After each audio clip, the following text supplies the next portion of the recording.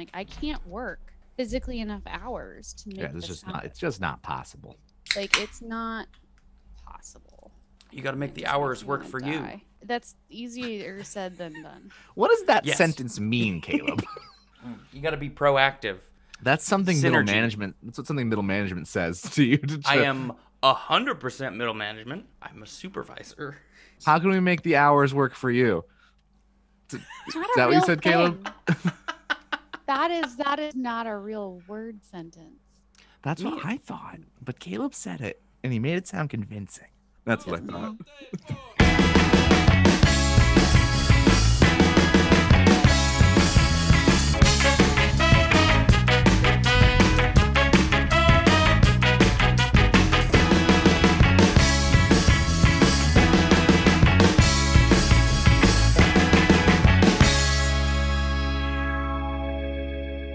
Hello, everyone, and welcome to another episode of Two Guys, a Girl, and Stanley's Pizza Place, episode number 9? 9? Is that you saying Number no, or 9? are you confused with the number?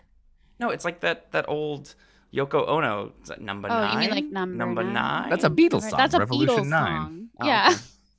But I feel like Yoko was involved with it. I mean, it is weird, so probably. I'm a music Wow, historian. a lot of quick, weird energy out of the gate. That's because I'm so excited for today. I actually like Yoko. Look, I am, for those who are just joining us for the first time, I'm Caleb, one of your hosts this week, and your Caleb announcer at the who? beginning, Caleb Lacey. That's Lacey. definitely how you pronounce it. You What said it like is that how a Jake Finnish says name? words. Is that a damn it. With me this week are my fabulous co-hosts. First up, just co-hosting with me is Mr. Jacob Cody. Hello, Jake. Hi, do you know why our podcast is called what our podcast is Let called? me finish don't. introducing people. I'm going to do it whenever it Okay. strikes me as seeing fit. And before you get into that story, Well, no, you our see, moderator this because week. it's- I know, Jake. If I want, let me at least introduce her. Our moderator this week and last week and the week before, through means of a bloody coup, is Miss Mia Foley Perrin. Hello, Mia. I did a coup. Now, Mia, And was successful. You did. Do you know why our podcast is called Two Guys, a Girl, and Stanley's Pizza Place? I have no idea. Well, let me tell you. Oh, thank goodness. You see, we thought nothing would say listen to our podcast more than taking an out-of-date television reference from the least loved Marvel film. In The Incredible Hulk, starring Edward Norton, there is a pizza parlor called Stan Lee's Pizza Parlor. Not Stan Lee, but Stanley's Pizza Parlor. I like And, how when you say it, it makes it so much clearer. I don't want anyone to be confused. And we thought this is a good plan. And so far, I think it's been a good plan. And that's why it's called what it's called. Welcome to our podcast. And that's why we have a 5-star rating on Apple Podcasts. That's the exact reason why we have one. Definitely that. I haven't actually checked in a while how many ratings we have. I think it's still just my mom. That's still 5 stars, baby. That's, yeah. Hey, as long as nobody's put a 1-star, would you, audience member, like to be the first 1-star? Go to Apple what are you Podcasts. doing? Caleb! Stop! Stop this. Wait, is that not promotion? Okay, well. That's not how it works good. You did do bad job, no work good. We speak well. So this week, getting right into it, we continue week number 3 and the beginning of round 2 for Mia's Mayhem Madness, where we are pitting all of the MCU villains. Well, not all of them, but most of the MCU villains against Many each other. villains. Many villains against each other in a bracket-style matchup, sort of like March Madness, but it's don't say Mia's that. Mayhem Madness. And we are on to round 2. Mia, you wanna lead us into this? And let us, Yeah. So if this were the NCAA, this round would be called the Sweet 16, but I'm going to call it the Sinister 16. Oh, like a thing. 5 pizza points to Mia. Right off the bat with pizza That's points. strong. So we are basically going to be taking our winners from round number 1 matchups and pitting them head to head against each other. This week will be a little bit different. The rules are a little bit different because we're out of that initial run. So rule number 1, instead of playing the tiebreaker and having the boys discuss which way they think it would go, this time we're actually going to pit Caleb and Jake against one another, like we're in a high school debate club. So they will each be. You've been waiting for it. You've been waiting. They will each be assigned a villain, and then they will be given 3 minutes opener to discuss why they think it's going to win. Their villain's going to win. They will each be offered a 2-minute rebuttal and a 1-minute closing. So it'll be exciting and structure. And I will run a timer like a timer person would do. So that's exciting. Most of the other rules are the same. So there are no infinity stones. We're talking a movie length fight. So this is not these two guys run into each other in the street and punch it out. It's legitimately like they have time to plan and war against one another. MCU canon prevails. And instead of being tiebreaker, I am going to be the decider. So whichever one of them makes the best argument. And can we, instead of the decider, can we call you the watcher? Sure, I accept. Doesn't that imply, because the watcher only watches, they cannot interfere, and Mia is absolutely interfering. I have definitely interfered. Watu can only watch. Okay. That's the watcher who can decide. Yes, you are the decider. It should be a goal. It should be a goal that I watch. But I created a new elder of the universe. You're the decider. The judger. The judge. Judge. I think the word is judge. Tribunal. There we go. There's a reference. You can be the living tribunal. Yes, please refer to me as the living tribunal. Boom. So this episode, we're going to go through 2 of our 4 matchups in the second round. So we will be going through our aliens and magic categories. Ooh, these are some heavy hitters. So any questions, guys, before we dive in? I do not plan on doing the character sheets over again. I think everyone's familiar with the characters now. I will give you a quick recap of where they came from. So what battle they left before entering the ring. Thank you. I appreciate the second time. Okay. Ready? I have no questions, but I do want to say I have thought about this all week, and I'm just for the viewers, listeners, for the listeners, I'm gonna call it. I think I'm gonna win 100% of these. Wow. I'm just calling the shot right now. Those are words that he says you're not gonna win any. I know. That's honestly hurts my feelings. No, Jake, it's not a slight on you, Jake. It is just feels a little bit, a little slightish. I'm hyping myself up here. Okay. All right. It's now my goal to crush you. My favorite thing is Caleb has no idea whose side of the battle he's landing on, because the wheel shall decide. We shall let fate decide. Oh yes, we get a return this week to Stanley's Pizza Pie of People. And the people this time are just Caleb and I. This is true. So our first matchup will be our number 1 seed in the alien category, Ego. So reminder, Ego is coming off a violent fight with our number 8, Scourge, whom he handily smacked down. It wasn't a fight. It was sad. Landed on him. Yeah. So our planet Ego, our number 1 seed in this category, has entered the second round, and fighting him will be our number 4 seed, Thanos. So Thanos is coming off a win over our number 5 seed, Ronan.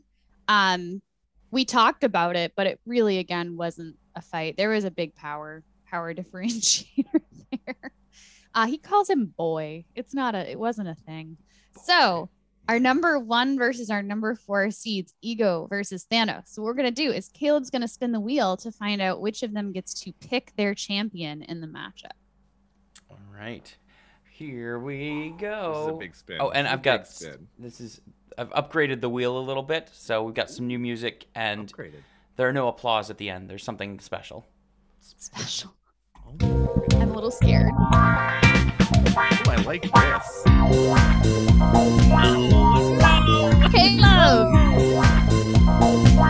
Caleb. Oh, that just says the name. That's a woman. That's 2 guys, a single girl, not another AI lady. In fairness, I'm judging her. I'm gendering her, and they, them, and I don't know. It's a computer, Mia. It has no gender.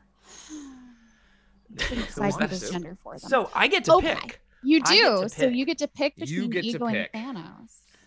Oh Now, boy. may I just say, before we jump into this, with the level of confidence you emitted, I would think that you would give Jake, a handicap and throw him the more powerful villain just to prove your stuff. But I mean, you do you.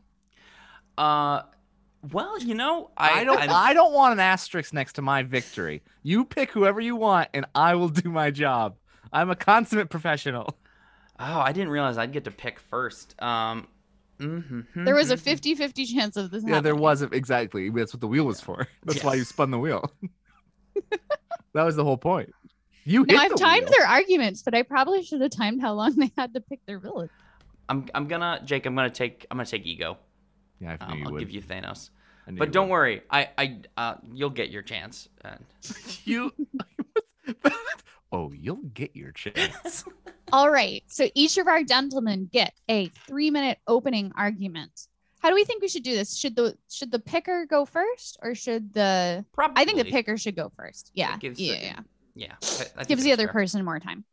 All right. All right. So, Caleb, you have 3 minutes to tell me why Ego would win this battle with Thanos. All right. And go. I want to say, first off, I really took to heart, what was it, rule number 2 or 3, where this is a movie.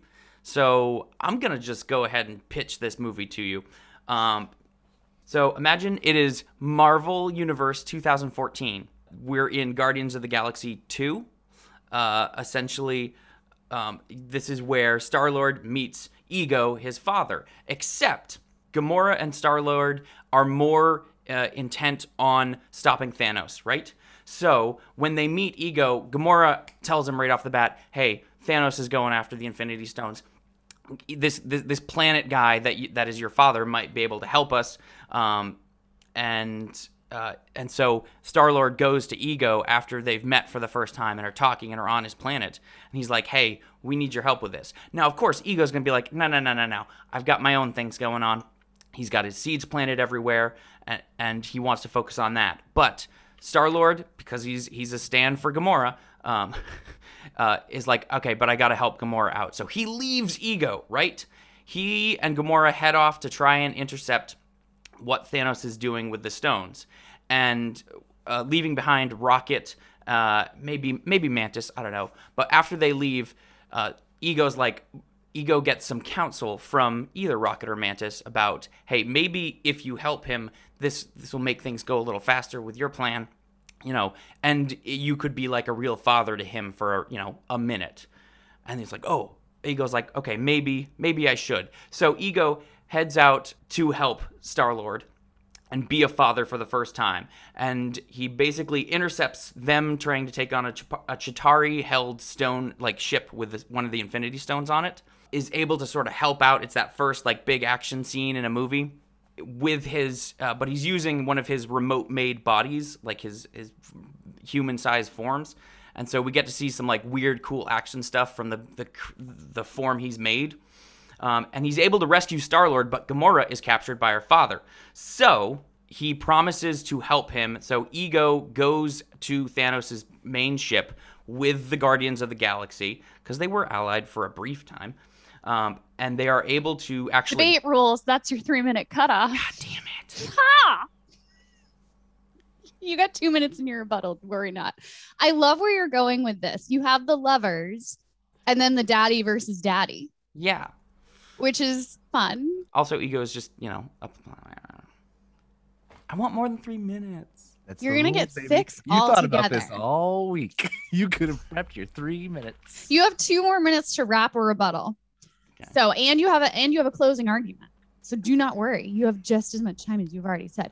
All right, Jake, you're defending our Thanos. big baddie Thanos here. So let's see how you make this work. 3 minutes on the clock and go. A lot of what you said, Caleb, I don't necessarily disagree with. I think there's a lot of stuff there we could use in a film. Unfortunately, there's some part that we are missing greatly from your film, and that's the fact that Thanos and Ego would not fight in the beginning. Like any true villain story, they would never fight, and they would work with each other, because what better way to wipe out half of the universe or half of the planets than letting Ego's flowers spread across certain planets, wiping them out, and doing part of Thanos' mission right from the get-go. So Thanos and Ego begin to work together, but Thanos is the ultimate opportunist and is always aware of every aspect of everything. He would work with Ego. Ego would jump at the opportunity to work with someone who would help him spread his seed, which is a gross way to put it, across the universe. I'm sorry. It literally was what it was, is a dad spreading his seed across the universe. That's Guardians of the Galaxy 2. The important part here is that Thanos would never rest while working with him. He would never take it for granted. He would always do the work to figure out a fail-safe. He is someone who always had plans on plans and plans because his goal would always be met in the end. I'll do it myself. He tried so hard to get others to do his plan for him, but he always knew in the end he could do it himself. But the thing with our movie, as things start to spread, I think the Guardians would be involved. I think you'd get a lot of space. I think it's a great movie to bring Beta Ray Bill into, things like that. But in the end, Ego, always lying, always tricking, tries to take a little bit more than Thanos allowed him to. Crosses Thanos. Thanos knows exactly where to go. Thanos has wiped planets out before. We see him in Endgame come back on the ship covered in blood with his helicopter blade, clearly just taking out an entire battlefield. He's a whole army with him. The thing is, Thanos and his army could distract Ego enough on his planet where Thanos himself could go into that, stab right through that with his blade. He's stronger than the Hulk. He can get through that. If little Groot can get into there, Thanos can barge his way through. And if not, he can use one of the Black Order to help him get through as well. He can stab right through that nucleus and he can kill that planet. Thanos has killed planets before. He's not afraid to kill planets. He's the ultimate opportunist. There's no way Thanos would allow Ego to stretch farther than he would allow. I yield the rest of my time. Oh, okay. Okay. All right. Then you have a 2-minute rebuttal. My 2-minute rebuttal is this. So this daddy versus daddy matchup happens, right? It's just his form. So it's just his human form, which can easily be destroyed. Yeah. But he's got the planet there. But Thanos has a whole fleet. That can be pretty dangerous. So what does Ego do? Who can create anything around his planet? He creates a black hole right next to him.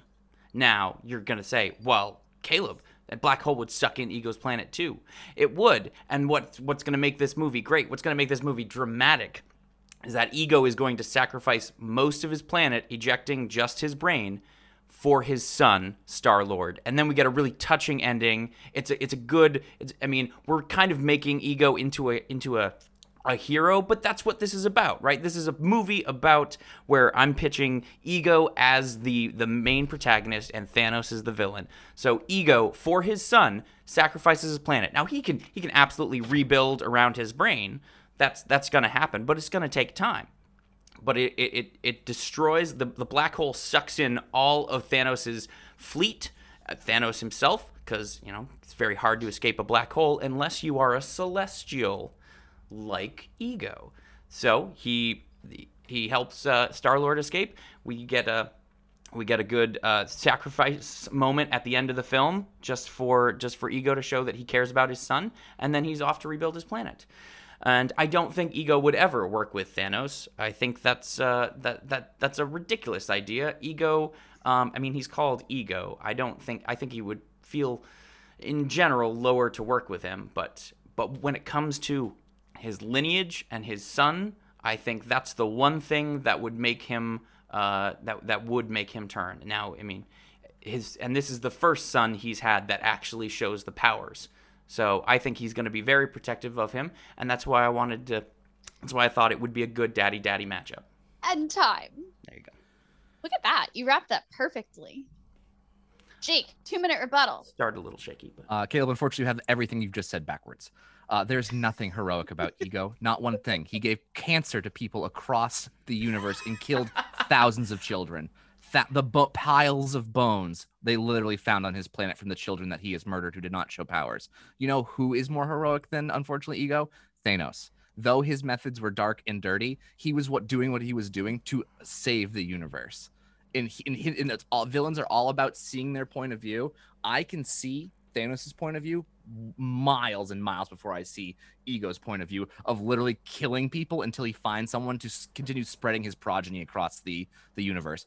All he wants, Star-Lord, is just a means to an end to finish his job. He does not care about that child. He cares about continuing his power and his lineage. Thanos cares about completing his goal and saving the universe to whatever ends he would go.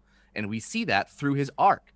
We see he's willing to do whatever. We see him cry tears as he throws Gamora over the because the only thing he wants more than the love of his children, which he never got from Gamora, was saving the universe, and he made that ultimate sacrifice.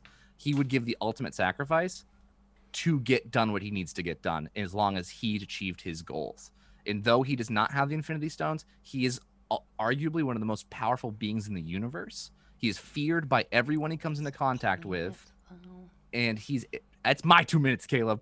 And there's nothing stopping him and his army from going to that planet using his lasers. We've seen the power of when that ship fires through, like fire rains down upon. He's there is army to army. He would do it. And Ego, you said it yourself. He is Ego. He would never sacrifice part of himself to gain anything. He's all ego. This is my movie pitch. I know, and I get to rebut it. And that's why Thanos will win every time, because nothing would stop him. We saw his burnt arm at the end. He snapped his fingers knowing it would nearly kill him, and he snapped them again to get rid of the stones. Time. All right. You have 1 minute to make your closing argument, Caleb. His seed would, we saw it just destroy whatever it touched. So, if we're just going to go up based off of strictly power, ignoring my movie pitch, if Thanos is just within 100 yards of one of his seeds when it goes off, he's dead. There's nothing's going to stop that. So, and he's good at taking on other armies, but an entire Celestial without any Infinity Stones.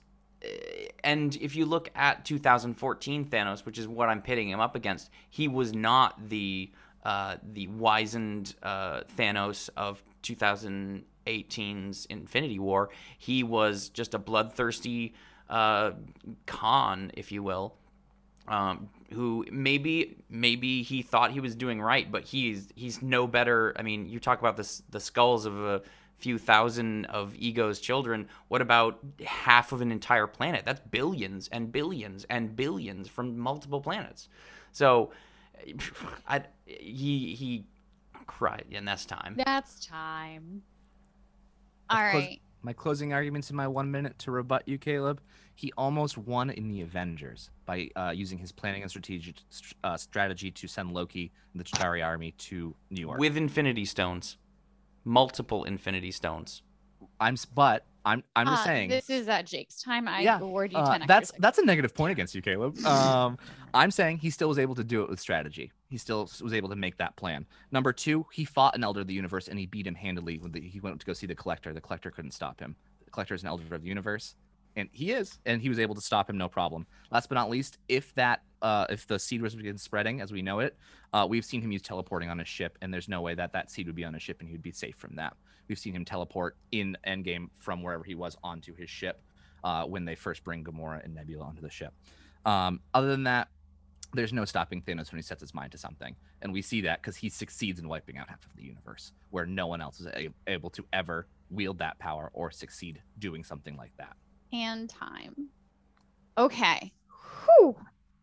You both made some compelling arguments. I think you both did a better job poking holes in the other person's argument than making your own argument. Like, so for example, I totally agree with what Jake said, that Ego would not team up with somebody. Like, that just wouldn't happen because he's Ego.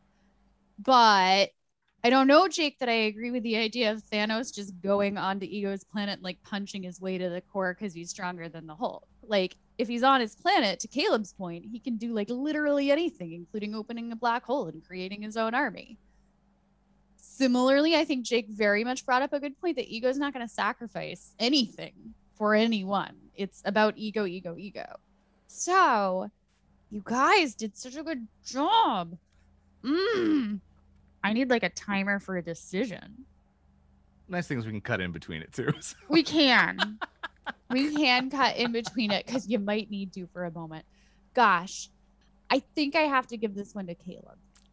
And I think it's strictly because the rebuttals that Caleb brought up, like Jake, you said he's going to bring a whole army, and then Caleb said he's going to open a black hole. There seemed to be a response for everything. So I think I have to give this one to Caleb / Ego. To be fair, the MCU had to get rid of Ego for Thanos to do the what he did. That and the Asgardians as well, like Odin. I'd like to go on record that if I were to have the choice of picking between Ego and Thanos, I would have picked Thanos anyways. Yay! I firmly believe Thanos would still win this fight every time. All right, boys. I think those were good arguments. However, after making my decision, I'm making another decision with my powers as the living tribunal. I want to change up the way we're doing these debates a little bit. So, go forward. You're each going to have your 3-minute openers. But instead of having a 2-minute rebuttal by yourself, I'm actually going to give you 5 minutes together to just argue about it. Because I like it. I want to see the chaos. And then I will give you each a minute of dedicated time to close. Some women are you just both wanna cool with watch the that? world burn. Actually, I don't care if you're cool with it. I'm the living tribunal and my decisions win. And so you're just going to deal with it. I'm changing the rules mid-game. I love it. I mean, if there's an asterisk on Caleb's win here, that is what it is. I also don't know that I pronounced the word asterisk correct. Close enough.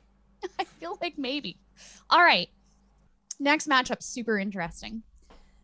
This is our first upset of the alien round from round 1. We had Nebula, our number 6 seed, take down the Grandmaster, our number 3 seed. And that was just basically due to the guys giving her an incredible amount of skill and cunning, and that she'd be able to get in there and assassinate him before, his legions of people would be able to stop her. And we also loved that Jake brought up that the Grandmaster's power of using the discs to mind control people probably aren't going to work on Nebula, who's like half cyborg. Yeah. And would just be like, haha, that's funny, and kick it out of her body. Nebula is going up against our number 2 seed, Surtur, which last time was a big discussion between Surtur and Malekith, and I ultimately had to tie break that one. So Surtur with the crown versus our number 6 seed, Nebula. Spin that wheel and let's find out who gets to pick their champion.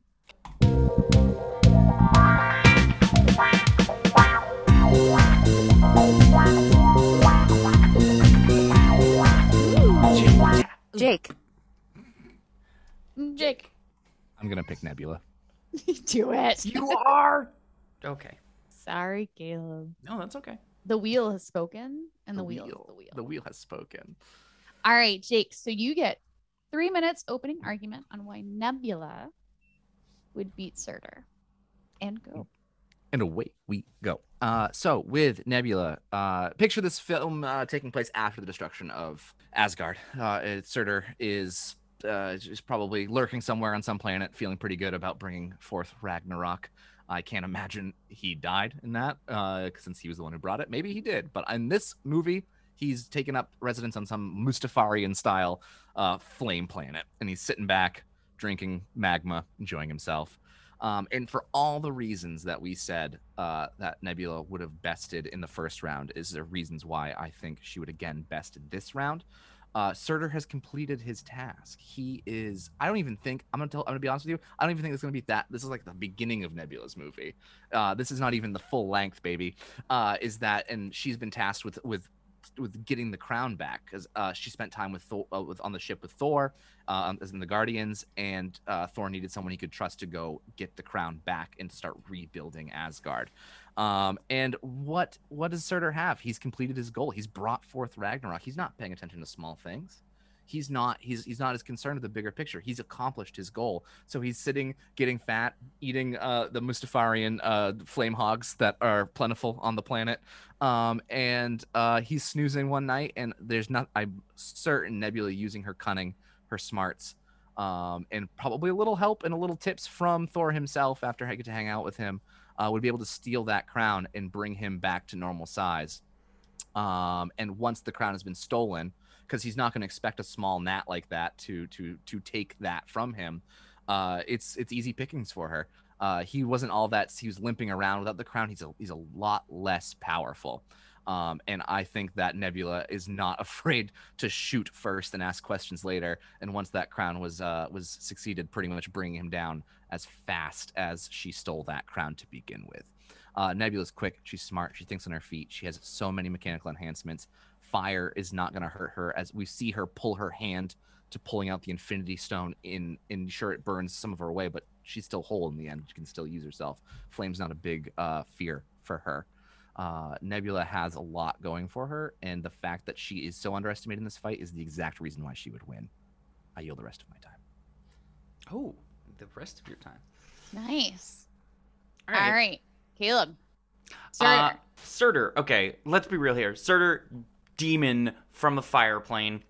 I think clearly in a one-on-one matchup, this is gonna go one way. So let's make this movie a comedy a la Thor Ragnarok, comedy action, where instead of Loki, Thanos sends Nebula to Earth in the Avengers timeline. The original Avengers event is Nebula instead of Loki.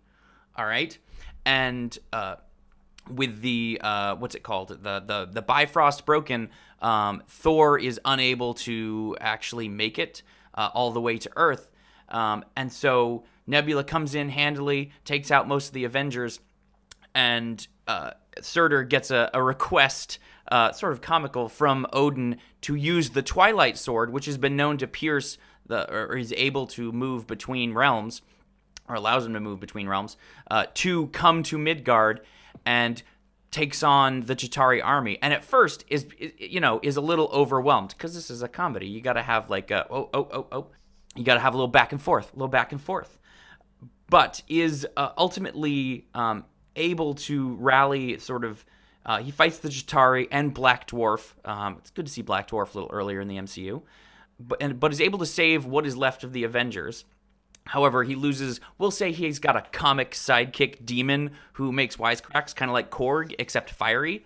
And he's like, "Oh no, I can't leave him. I can't leave my sidekick." So, with the new Avengers, sans Thor, he goes up against Nebula at her throne in New York at the top of Avengers Tower, with his sword versus her blades, and is able to rescue him. But the portal is ultimately opened. Thor shows up at that very moment with the Eternal Flame, because we want a little tension, and Surtur is able to go full Surtur with the Eternal Flame and his crown, and ultimately takes down Nebula, but has to go up sort of in through the portal to stop the Chitauri invasion fleet. And we get a really cool, like, kind of space battle, like sword battle, with him with his giant Twilight sword as this gigantic form taking on these Chitauri ships and destroying them. And the end is very similar to what happens in Avengers. They're able to close the portal, leaving Surtur in this giant form, sort of floating through space around all of these debris. It's kind of funny, but in the end, he'll have his, like, comic sidekick floating through space with him. It's kind of a weird dark comedy ending, but it's Surtur. He has been defeated by Odin, but survived. I don't think Nebula's got a chance here, even with the Chitauri army or whatever she's coming with. She's very intelligent, but something that has a very hard time to die. And that is time. All right, gents. Compelling arguments on both sides. Good pitches for movies. I would watch both of them. However, it's time to duke it out. You have 5 minutes to just argue with each other. So, Caleb, you made a open debate. You made a massive miss on yours. There's one huge problem with your argument, unfortunately, is that you came into a sword fight thinking that you would win, when we've seen many times before, Nebula gets into trouble in a sword fight. There's one woman who's going to help her out. And if there's portals involved, there's no way Gamora's not stepping in as the deadliest woman in the galaxy, the best woman in the galaxy with a sword, to help her sister out. We Gamora's know how much busy with a dragon. I'm just saying, we know more than anything how much Gamora loves her sister as much as they hate each other. Mm-hmm. And if she was in a sword fight, there's no way Gamora doesn't drop down, stop whatever she's doing, and get over there and invest in that sword fight before Surtur even gets to be the big boy you want him to be. And so I think truly that he has no chance of winning without being. If you recall the character bio from his episode, he is a master swordsman, courtesy of Mia's backup. So This is true. We know that Gamora is good with blades. I actually don't remember if she's listed as a master swordsman. She's the deadliest woman in the galaxy. And She's a deadly woman. That is her title. She's the deadliest woman in the galaxy. And we see in Ragnarok the eternal flamed Surtur limping and dragging his sword. He's not quick, and in that fight you need quickness to win. And if you have Nebula and Gamora going at Surtur, quickness wins that fight every time. Yeah, but what good are their swords going to do when he's got the eternal flame and he's 150 feet, like 2 miles high or something? That's a little different. I would agree, but I think he has that power. And in your movie, he didn't have it yet, though, at that point, which that's is why because I wanted some dramatic tension. So I could even add that Gamora shows up with the Chitauri fleet, but he still gets the eternal flame, and he's got the Twilight Sword, which honestly would destroy any of their basic weapons. And the only reason he was defeated in Thor Ragnarok was because he was being, or I should say defeated, was because he was going up against Mjolnir, which is a magically enhanced super weapon that's been forged in the heart of a dying star. Gamora and Nebula neither have weapons that have been forged in the heart of a dying star. So I think that it'd be like firing a gun at him. It's not going to do anything but slow him down. To my counter to that, one last thing that we're forgetting, if we're going straight might and we're going at all resources available, if there's one person who loves their in a little revenge from the grave here, Thanos is still alive in your timeline and in your film, and there's no way Thanos doesn't stop in to come and help as well. He might come back for vengeance, but after he kills Nebula. And the might of Nebula, Gamora, and Thanos together, it's not going to... Surtur, though being maybe tall, is, again, you're now competing with all of that. And I'm not even trying to say that. I really think, back to my portion, if he was that big, Nebula is smart enough to know when to fall back and attack afterwards. She would run. We've seen her run in all the movies. We see her bide her time and then strike when she knows when the best time to strike is. Does it always work? No. But she's smart enough to know when to run and when to then attack best. And that's when she would go in, and when Surtur was not expecting it. And if he was flying in space, who has spaceships? Nebula knows people who have spaceships. He can get out there, get that crown off of him, no problem, and take him out. Nebula has the smarts to do so. But does she have the power to do so?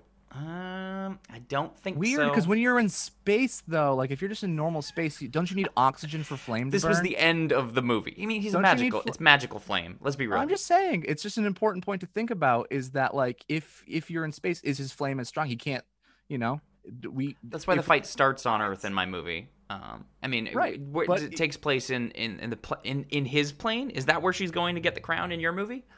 Potentially, why not?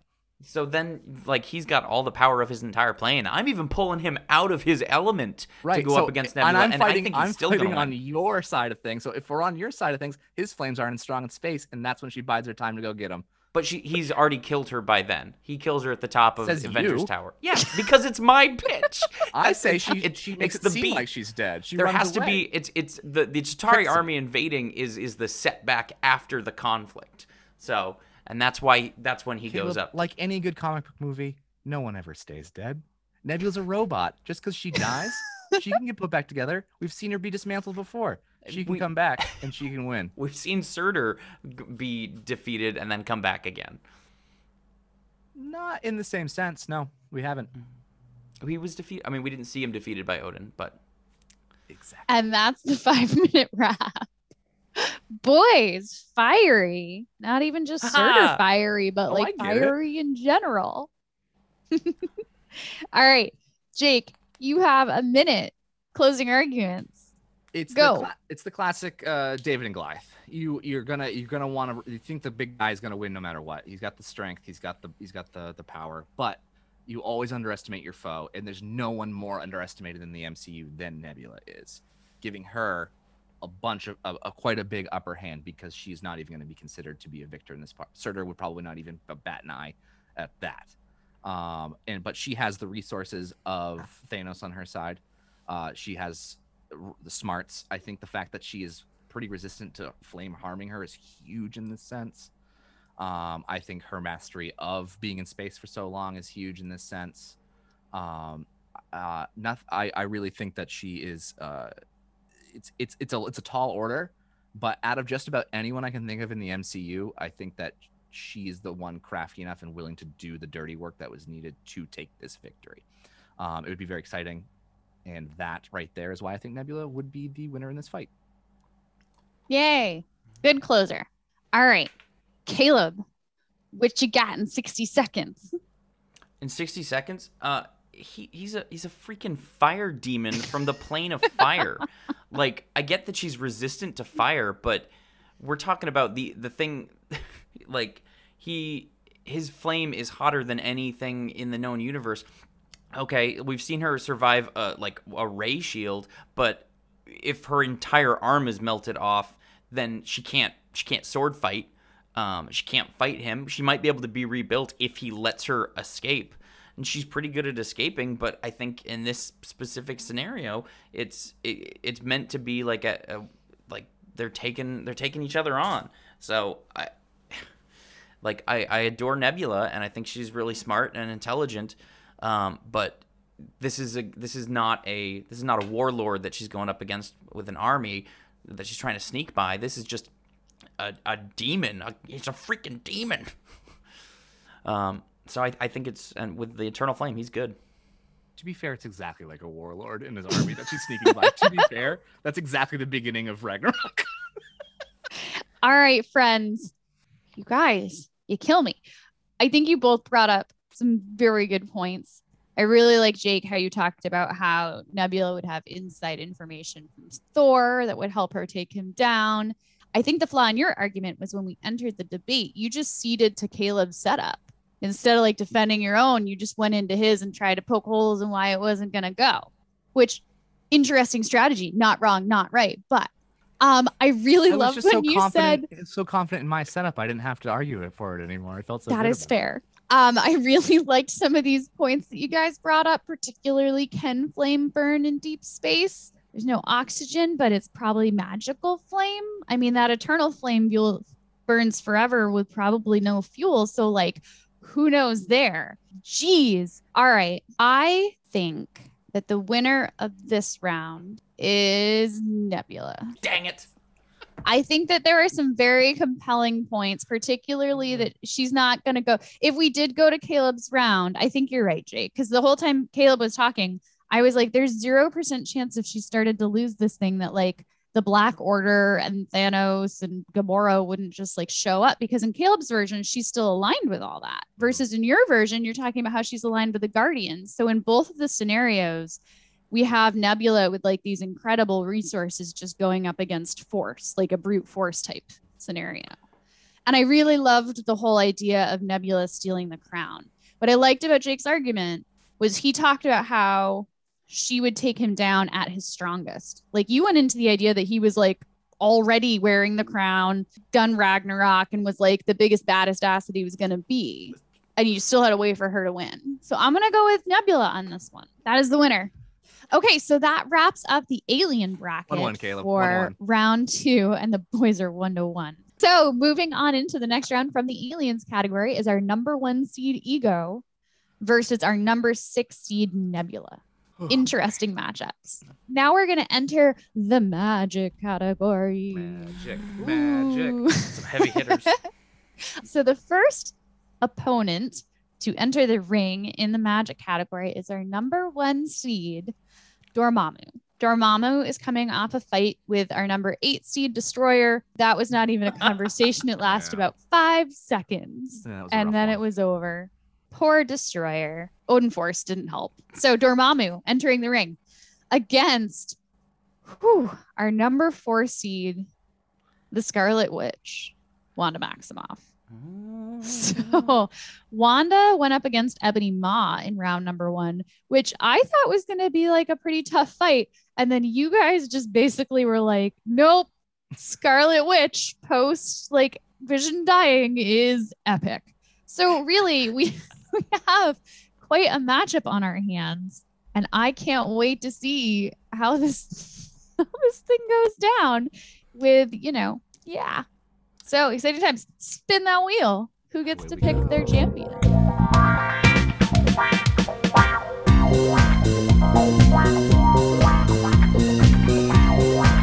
want to like say it, but I know she's coming. Caleb. Caleb. All right, Caleb. So you have first pick. I'm going to go with my tried and true Lady Scarlet Witch. I knew you would. I knew you would. Hmm. Yeah. It's a better argument, I think. All right. Totally honest. So, Jake, you still have to fight this thing. I'm gonna give it my all. Don't get me wrong. I'm just saying that's a tough one. It's a more All right. exciting fight for him, I think. Caleb, you have a 3-minute opening argument. Tell us how Wanda Maximoff is going to beat Dormammu. Dormammu. All right, let's start. This is post WandaVision, so Wanda clearly has like all of her powers going, and really, this is the most after WandaVision, it's kind of the most we've seen her be a villain. So she's got all her powers, and she's got the Darkhold, and I think we're gonna bring in for this 2-hour movie a Marvel character that is related to Dormammu. Umar is attempting to summon Dormammu into the world. Now, you may be saying, Caleb, this is kind of similar to Caecilius in Doctor Strange, and you'd be right, because we've seen Dormammu defeated before, so to an extent. So, Umar is trying to summon Dormammu into the world, and as a sort of refusal to the call, if you will, Wanda's going to be like, no, the sorcerers got this. They got it last time. I'm studying my stuff. I'm doing good. I got to find my kids. However, Doctor Strange is going to come to her and specifically ask her for help because she has worked with Doctor Strange in the past. And so they go on a little fun adventure to some ancient Wiccan tombs that may contain information about Dormammu and the Dark Realm, specifically because the Darkhold, which she currently has, comes from, or the Book of the Damned, is supposed to draw power from the Dark Realm, which is, there's a little bit of, it's not really clear in the MCU specifically, but I'm going to connect the Darkhold's power to the Dark Realm, just for fun. And during that's where she's going to go up against. We're going to get a sort of confrontation between her and Umar, and ultimately Umar is going to take the Darkhold. She's going to try, but she's not going to succeed. She's going to take Doctor Strange. But she's got the artifact from the ancient Wiccans that has the way of bringing Dormammu into this realm. And that's what she's going to do. And so we're going to get to see the sort of a classic comic version of Dormammu as it takes a form in this realm. And so you get sort of that old look with it's like kind of like a flaming skull a little bit, and the cape. Because in his realm, he's the big head, but I think when he comes to this realm, he has to take a specific form. But he's going to have all his powers. However, when Scarlet Witch goes up against her chaos magic, combined with the power of the Darkhold, which is drawing its power from the dark realm, is able to find a way to make him mortal because he is in this specific realm, and basically cutting him off from where his powers come from, and sealing the realm itself. So she is able to mortalize him and ultimately take him down. However, this unleashes Umar's ultimate ability, because she ultimately Wanda has to sacrifice the Darkhold to win, which is That was a pitch. It was a pitch. It was a pitch. The last 3 minutes. Nice pitch. Thanks. Interesting. Jake, you have Dormammu. Yeah, go. I'm not biased at all. Just talk. Caleb, unfortunately, you've activated my trap card. The Darkhold is powered through the dark dimension. It is Dormammu's magic. In this world we have created, and a lot of what I was thinking, you've spoken as well. I like the idea of using Umar's, great, using stuff like that. Mine's a little different. As we know, at the end of WandaVision, Scarlet Witch has brought herself back to the woods. She's studying the Darkhold. She's learning as much as she possibly can, and she starts hearing voices of her kids. And she begins to find ways through this dark magic to open portals to the multiverse and to find ways to find her children that she's missing dearly, that she wants to bring back. And she is being tempted more by this dark magic. She doesn't know how to use it. She's studying the book by herself. And what happens? She fully succumbs to the power of the Darkhold, and she becomes a disciple of Dormammu. She gets the crystallized eyes that we see Caecilius has, and she becomes she starts to become Dormammu in this. I had the exact same thought, is that Dormammu begins to bleed into our reality. But who is she? But who does he want to come into the world as? What vessel does he want to take? The most powerful person he can possibly take. Who's the most powerful wizard or witch on the planet? Scarlet Witch. And in my film, unfortunately, it's not so much a fight as it is Dormammu taking over Scarlet Witch. And at first, she it's almost like a symbiote in the Spider-Man comics, not the movies, in that she's able to do these incredible things. She's able to bring her kids back, but she becomes more and more corrupted. You see her face start to crack as those flames start to come through, and we start to see her become totally taken over and becomes the living embodiment of Dormammu on this plane. Chaos magic and dark magic finally brought together. And unfortunately, this movie ends with a fight between Doctor Strange and with Scarlet Witch, aka Dormammu, fighting together. And we have this wonderful wizard fight, the multiverse cracking. And in the end, the last thing she does is she sacrifices herself. And the Scarlet Witch kills herself to stop Dormammu from fully coming over when she has a sense of reality and she sees that her children are there.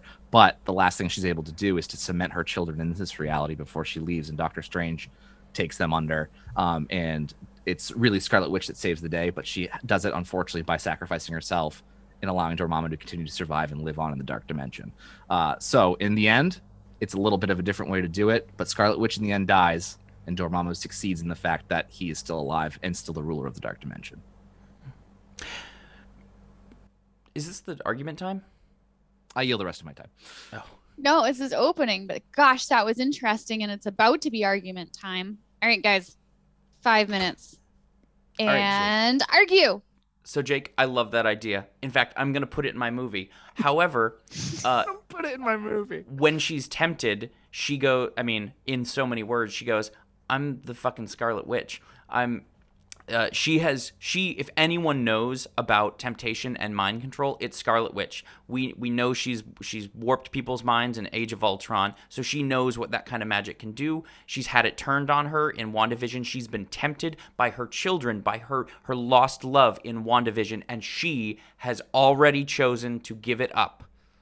So she would not. I think it would be a great moment. I think it would be one of those, like the staff on Iron Man's chest in Avengers.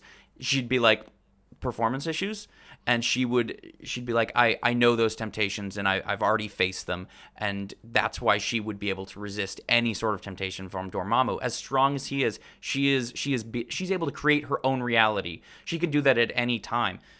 She can bring the kids back if she wants, if she doesn't care about other people. The fact is, she does care about other people, and she has made that choice in the MCU.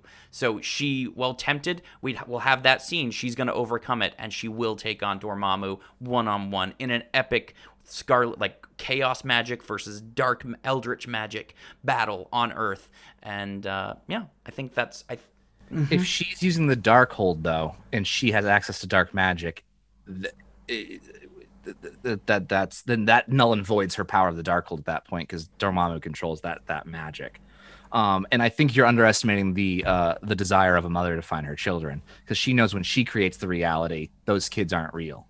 In the end, those are not truly real. But being able to find a way to go through the multiverse and find real, tangible kids in a reality that they did exist is something that I think Scarlet Witch would do. Because it's not using her powers to warp reality. She's using her powers to literally find a reality in which that existed, not to warp reality, but to travel through reality and to find something where that's cemented. I think she knows not to rely on someone else or a different power source for it. Because does she know that the Darkhold? She doesn't know anything about Dormammu, and she's been studying that book. Like, we see her literally in astral projecting, learning as much as she can from that book without any. So she honestly may know about Dormammu. If that book is powered from the Dark Dimension, it probably has information about Dormammu and the Dark Dimension. And while we only saw her remotely, she may astral project to talk to Doctor Strange about it.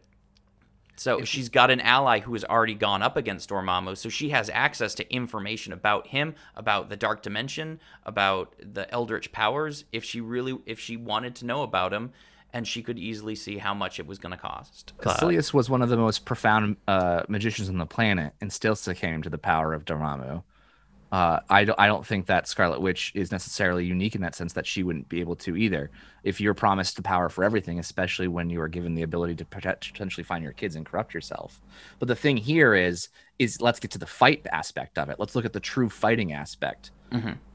If Dormammu were to come to our plane to fight her in your sense, when they are two separate people, if Scarlet Witch kills him in this reality, he still lives in his reality. She'd need to go into the dark dimension to kill him to truly win this fight.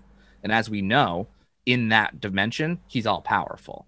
I don't think there's any amount of chaos magic that can be done or reality warping that can be done in there to stop Dormammu from truly existing and win, in the sense that Doctor Strange only won because Dormammu finally said, okay, you win. I can't stay in a time loop forever.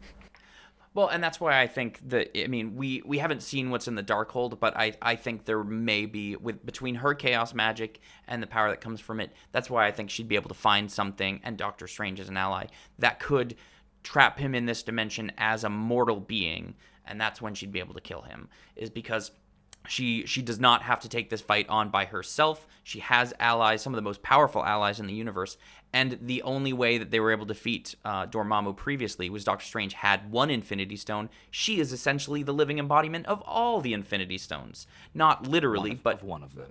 Well, she's got the powers of, well, she isn't the Infinity Stones. We have seen her display the powers of the Infinity Stones, because chaos magic is crazy powerful in the MCU so far. But I just think that she would, of anyone in the universe, she's the best to take on Dormammu. All right. That is the end of our debate round. So you each have a 1 minute closing argument to make your case on why your character could win, starting with Caleb. Scarlet Witch, like I said, she's gone up against temptation. She's been offered her children and her reality, and she has turned it down. I think it would be an interesting one scene for her to be tempted, but she is right now the most powerful being in the MCU, and I think that's why she's on this villain bracket and why they're sort of turning her into a villain in the MCU. And I think it would be a great sort of, we'll see what happens in Doctor Strange in the Multiverse of Madness, but I think it's clear that she is, it would be a close fight. I think she would find a way between the Darkhold, between her connections with Doctor Strange and the Eldritch powers, and just her chaos magic in general, and time to study, which we know she has had, that she would be able to find a way to take down Dormammu. And also more Wanda, what's her name? Anytime we get more Wanda. Yeah. All right, Jake, you have a minute. Go. Let's listen. Is this not a villain bracket? Are we not talking about villains here? What's more interesting is a villain who decides to maybe go a little bit more full villain. Maybe a fall is always more interesting, and the redemption is always a more interesting story. And especially with superheroes, we've seen it many times in many different heroes. They have a villain arc. And we know there's no better trigger for Wanda to turn full villain than to doing what she believes to be the right thing and finding her kids back. She would take every opportunity she possibly could. She would use every bit of magic she has access to. And unfortunately, I think it would end in her death. It's not an exciting battle in the sense that in the normal way we think of it. Like, it's not these two forces battling and one standing over the other, but it's a much more powerful story of loss, sacrifice, and doing what any person would do to save their family. And I think in the end, the idea is that Wanda is truly a good person, but unfortunately, she succumbed to the magic. All right. Those were two very good arguments. You guys don't make this easy. Okay, first, I have to commend Jake because I may have been going into this. I'm a little biased on this fight. Like, I just have to say, like, I went into this and was like, okay, Jake, give it a good shot, but like, I'm not going to believe you. And you brought up some really good points. Caleb, I love your focusing on the Darkhold and tying it into the world of Dormammu. It was kind of neat because you guys were both kind of describing like alternate versions of Doctor Strange in the Multiverse of Madness, which was kind of neat, like to envision. And we have a Doctor Strange villain. Did I say Doctor Who just a moment ago? I meant to say Doctor. I did. Okay, good. I would love if Doctor Who was in this, but this would be Multiverse. It would be lovely if he showed up, or she, depending on which season we're watching. Really, really some great points all around. I think Jakey made some very good points about the weaknesses of Wanda's character, making her susceptible. I love the idea of having Dormammu like mind control her. Caleb, I loved your bringing up the idea that she would somehow like mortalize Dormammu, and what would he even do with that? Like, she out magics Dormammu with his own magic, which is Nobody out very magics neat. the magic. Very cool. I like the idea of bringing in Umar. Jake, when you talked about Dormammu controlling her and said that she would be like the living embodiment of the dark dimension, because what better vessel is there? Like, that's just crazy to think about. All right, so here's where I am landing. So I think the one flaw that you had in your argument, Jake, was when you described your movie at the end. I know that Scarlet Witch dies and Dormammu lives, but to me, she wins. The battle that they were having, she won. He was vanquished. And in my head, vanquishing is winning, even if you have to sacrifice yourself to do it.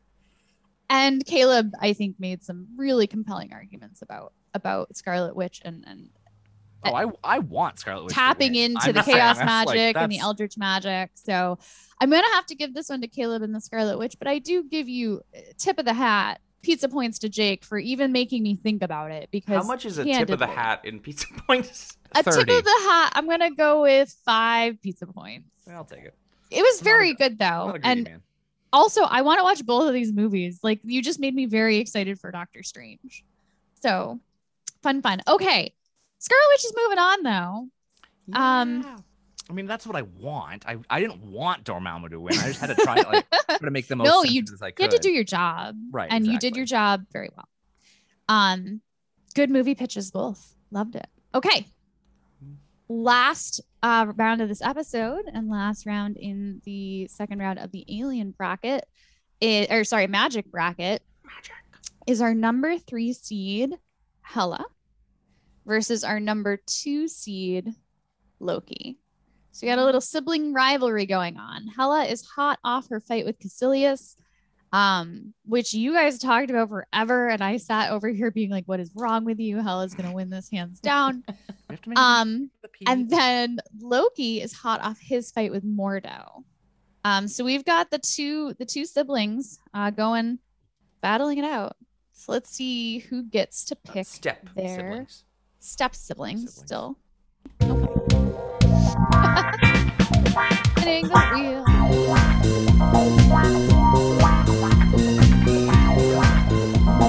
Ooh. Jake. Hey, Jake. Okay, Jake. So you get to pick What? number 2 Loki, number 3 choice. Hela.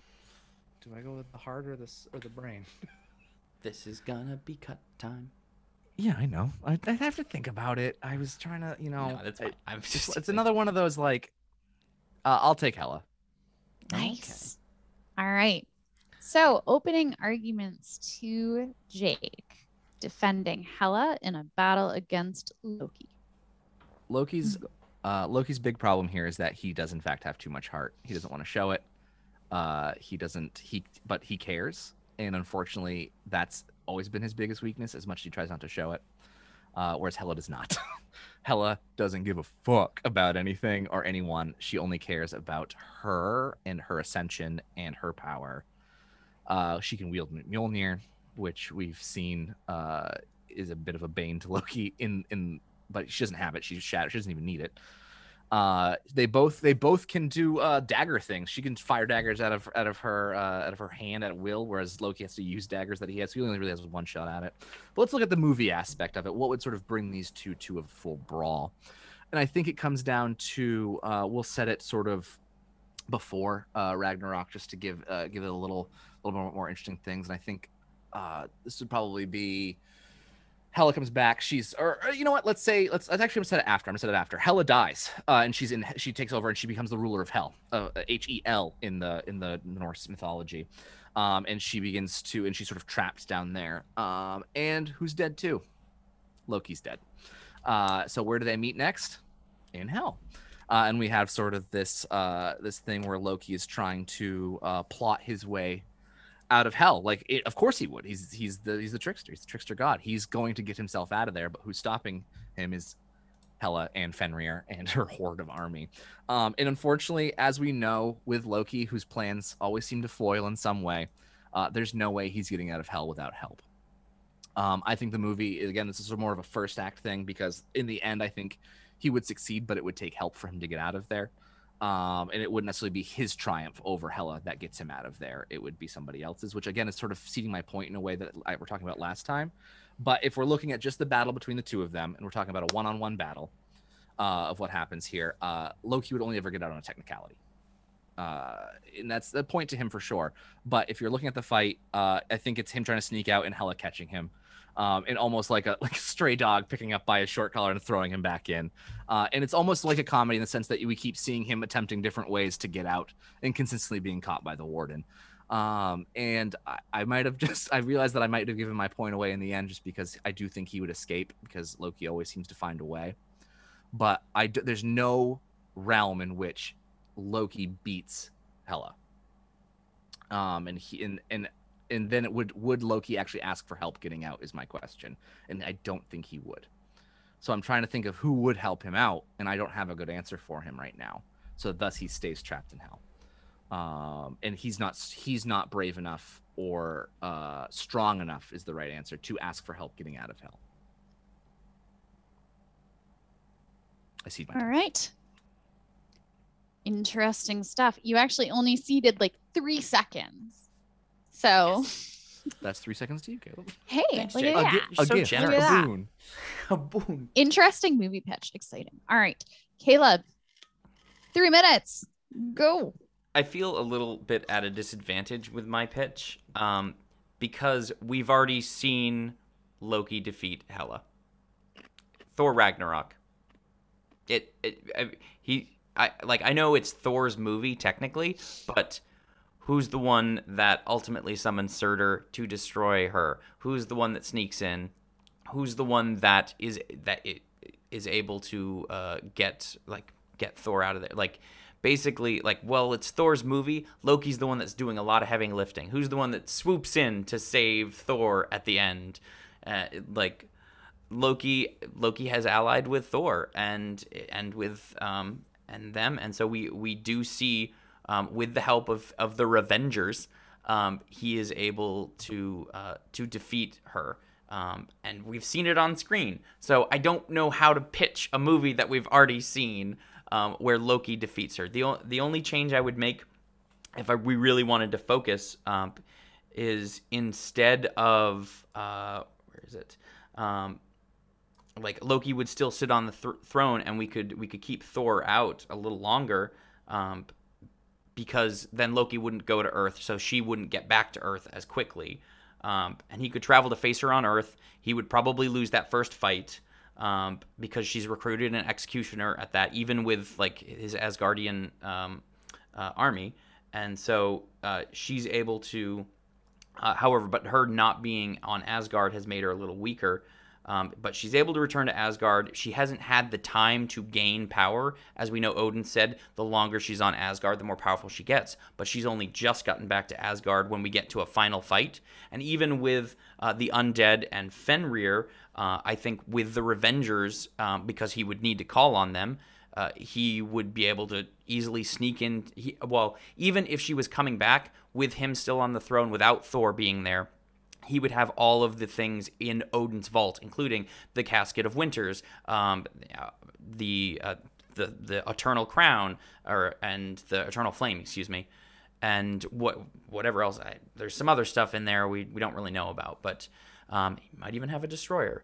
But I think just having the chance for Ragnarok and having the Revengers as allies, we've already seen him defeat Hela. It's a movie. This is sort of a convenient pairing that has happened, where we've already seen Loki defeat Hela with his allies, and not even in a direct way. I wouldn't. They wouldn't have to go up 1-to-1 in a final fight, because he would just summon Surtur, and Surtur would destroy her. I see the rest of my time. Wow. Interesting argument. Okay, you have 5 minutes to debate. Loki, I mean, Taika Waititi. That's not an argument. Taika Waititi. You have to think that. Just gonna say it over and over. Is that the problem? Is that Loki would never ask for help. He's not going to ask for help. And your argument basing that he would have those allies. You the one that said he's got too much heart in this fight. Correct, and that's part of his weakness, is that's why he wouldn't do it. Does he care about his brother? Yes, 100%. Would he admit that he cares about his brother? No, the closest we got is an Endgame before he says Odin's son, right before he's murdered by Thanos. That's the only time we see him really like show any affection and loyalty to Thor. And then he's promptly murdered. And where's he? What happens when he gets murdered? He gets sent to hell.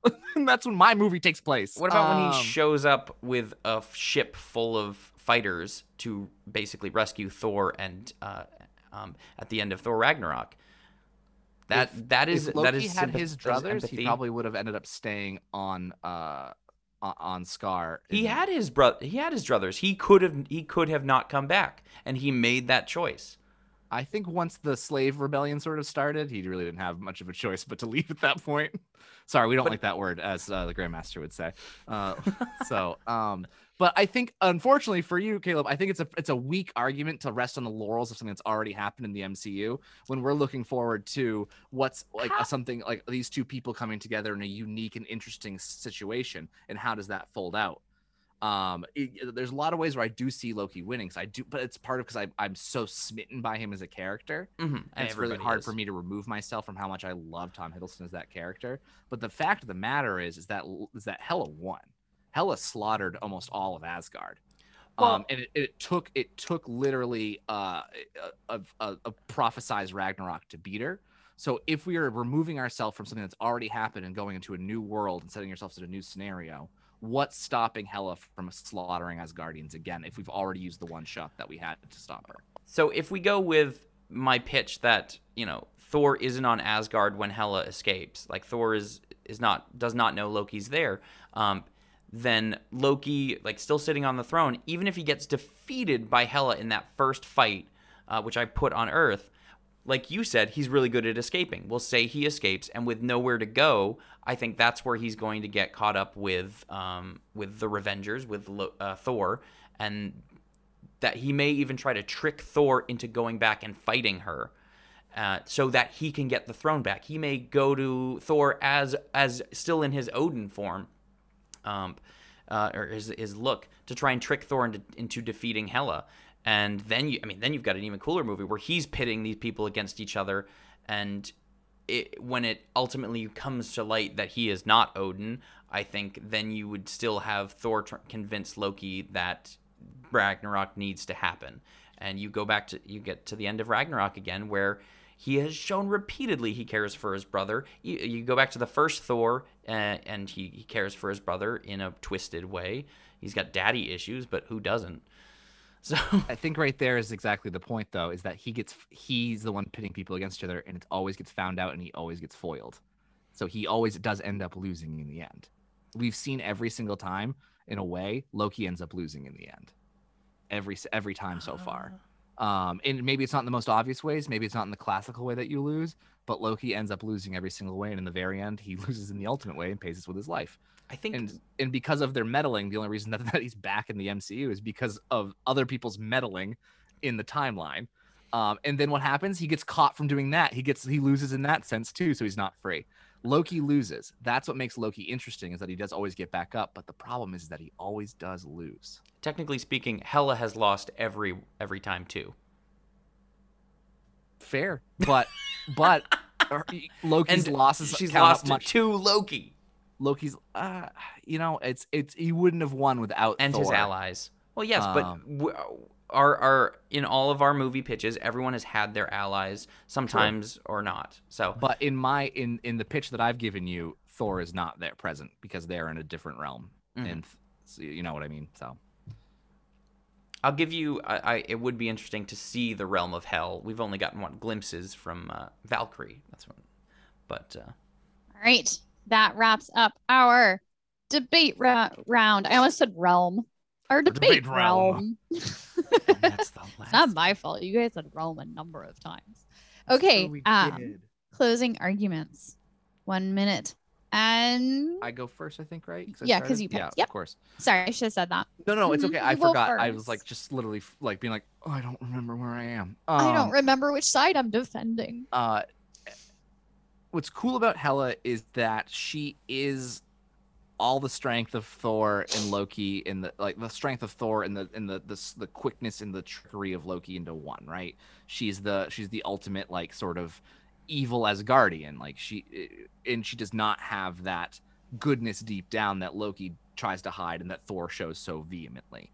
And so she's willing to do whatever it is, whenever it is, and however it is to accomplish her goals. And the only thing that stopped her literally was a big sword through Asgard, was destroying, and that works once. Yes, for sure. She's lost. Loki's lost though too, and Loki will continue to lose because that's what makes him a good character. Hela wins in this fight because she's willing to make those choices, and she doesn't get held back by the notion that she needs to do good. If we're looking at a villainy bracket, who's the stronger and most powerful villain? It's Hela in this scenario every time. That's a closing argument, Caleb. So now you gotta do one too. All right. All right, here we go. Jake, you ready for this? Okay, so I've already talked about how we've seen Loki contribute to the defeat of Hela, clearly. But I think Jake does have a point. Loki has lost a lot, and I think it's time we take into consider the real powers of the MCU, Feige plot armor. Every time Loki has lost, he has survived somehow in one way or another because Kevin Feige likes Tom Hiddleston, and so do the fans. So I'm gonna say, I'm just gonna add that we're getting a little meta here. Loki will always find a way back, and will always find a way to win because the powers of the Feige. If I can use my 3 seated seconds from earlier, people also loved Cate Blanchett, I think, quite a bit. Yeah. Did you meow? Are you meowing about Cate Blanchett? That's weird. Cate Blanchett is great, but All right. So that is closing arguments. Okay. So this was also interesting for me because going into this fight, Loki is one of my favorite villains, and it's really hard not to root for him because he's one of those you love to hate him type of characters. However, if we're going with high school debate rules, Jake made way better arguments. Caleb, you just were like, I don't know, this movie already happened, and that's my argument. He's throwing his hands in the air. I really actually liked your movie pitch, Jake. This idea of Hela is in hell and Loki is there as well, which makes sense. You use logic to get him to this location, and then we had to try to figure out how he would get out. What's tricky for me is I think he ultimately would get out because he's such a trickster. Right. And is that the win of that movie? Because right. It's tough. It's sort of tough because that's tough. Yeah. It's tough. So I'm not 100% sure. I think that you both this week and last week have kind of underestimated Hela's power when she's not on Asgard because you have to remember when we first meet Hela in the movies, she has been imprisoned in hell for millennia. She's on Earth. She's not even on Asgard. And within 2 seconds, she takes down Thor and Loki and destroys Mjolnir. And she hasn't even been to Asgard yet in millennia. So in my opinion, yes, she's stronger on Asgard, but I don't think there's this sudden, you take her, it's not like kryptonite. It's not like you take her off and she's suddenly yeah, anyways. It's really tough. I wonder how this fight would go after we watch the Loki series, which premieres on June 9th as well. Ooh, nice plug. I think that you had some really good points, Jake, where you said that Loki always loses, and are we finally going to see Loki not lose? So that'd be interesting. Okay, so really struggling here because I thought Jake had a better debate, but at the end, I think Loki would actually win the scenario that you brought up. But are we going by what's in the debate and not what we think would happen? The Living Tribunal chooses. Probably. True. I mean, I get to make my own rules. It's true. I agree with the Living Tribunal, but I'm just saying, just food for thought. Food for thought. I hate doing this, but I think the better arguments were made for Hela. So I'm gonna give this one to Jake, and that's what you get, Caleb, for resting on your laurels. Gotta take chances. I think I can't tell if his face I should is have frozen included again or the if it's Enchantress angry. somehow. Oh, you should have. That would have been wicked interesting. I think it's hard to overcome the idea, though, that Loki always loses, and that's the point of Loki. But it's what makes him a good character. It's what makes him a good character. Caleb did bring up a very valid argument when he said, but Loki was the one that actually took down Hela. which is totally true. We've seen it in the MCU. But what's All right, tricky all right. is Jake's movie happens even with that having happened already. Right, and that's the. But think about what happens. He But- does that, and then what happens immediately afterwards is he dies. We don't know that she goes. No, he doesn't. Yeah. Well, no, it's technically It's weeks spaced later. for a little bit, but yeah. Yeah, but I mean, like in proximity, if we watch the films, the next thing that happens in that scenario after they get in the ship and after they've won Yeah. is Thanos takes their ship and kills Loki. Mm-hmm. And then It's the tricky. plot armor kicks in, and Loki finds a way back. Feige All plot right, armor. guys. So that was a really interesting one. So I'm gonna give it to Hela, our number 3 seed. So you guys actually tied this episode. Mm-hmm. 2 for Caleb, 2 for Jake. So we're gonna see how this goes in the next episode if you guys can break it up. So wrapping up today, we have moving on into the 3rd round in the alien bracket. Our number 1 seed Ego next week will be going against our number 6 seed Nebula, or the week after. I'm not sure how often this episode's going to be released. At some point in the future, these two will battle. We'll see eventually, exactly. And in our next bracket, we have our number 4 seed Scarlet Witch going against our number 3 seed Hela. So the ladies are That's a good- representing that's a on good the fight. west side of this Ooh, bracket. Yeah. Might that's for I sure. say? I like This that is a going to lot. be an interesting SmackDown. Awesome. Thank you, Mia. I'm gonna start doing some point tallying. Jake, do you wanna talk a little bit while I do that? Yes, and I've actually now I don't do that thing where I forget every time you ask me what it is that you would like us to do. Is Hey, this- make sure you like and subscribe to our thing, or you know what? Don't do that. This week I'm gonna ask you to do something different. Tell a friend about our show.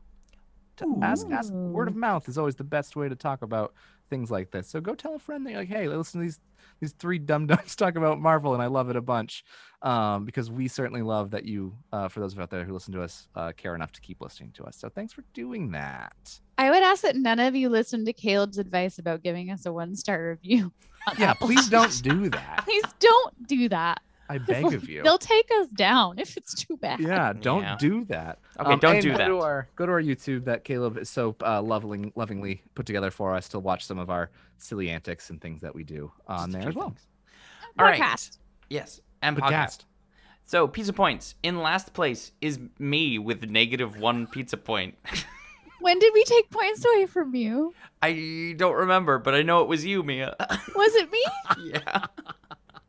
Sorry. I think it's because I spoke during one of Jake's. Oh, things. that's Yeah. right. You did No. speak. But then I immediately revised the rules because I kind of liked it when you did, But but I that's what felt like I happens when you had to go against- penalize Yep. you. Yeah, you can't go Living against the living tribunal like that. You can't. All right, and then tied for first place is Mia and Jake, both with 5 hey, pizza I points. love sharing the first place. That feels good. So exciting. We were stingy with our pizza points this week, friends. Well, we were. It was a We were heated. This was focused a good on one. things. This was a really good, a good nerd debate, which I'm always very appreciative of. So, Caleb, hey, Nerd thanks debate. for putting me through my paces. there. GG. Appreciate that. GG. Yeah, absolutely. you guys you made it very hard for me. Very hard for me. That was rough.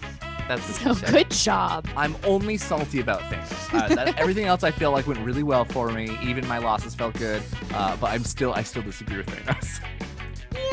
You know, we all have feelings And that's okay. It's a in good. our hearts. I'm Important only to have salty feelings. about the fact that I didn't get to pitch Nebula because I really wanted her. You might get still her a next time chance. because she won. But now I know how much you want her, and I want to keep that from you. All right, that's us for all. Thanks for joining each other, guys. yeah, And we will see you, Oh. hear you. You will hear us. in next your week. ears with the. Then we will all see and hear each other. Bye. That's what the dark holds for. Bye. Bye.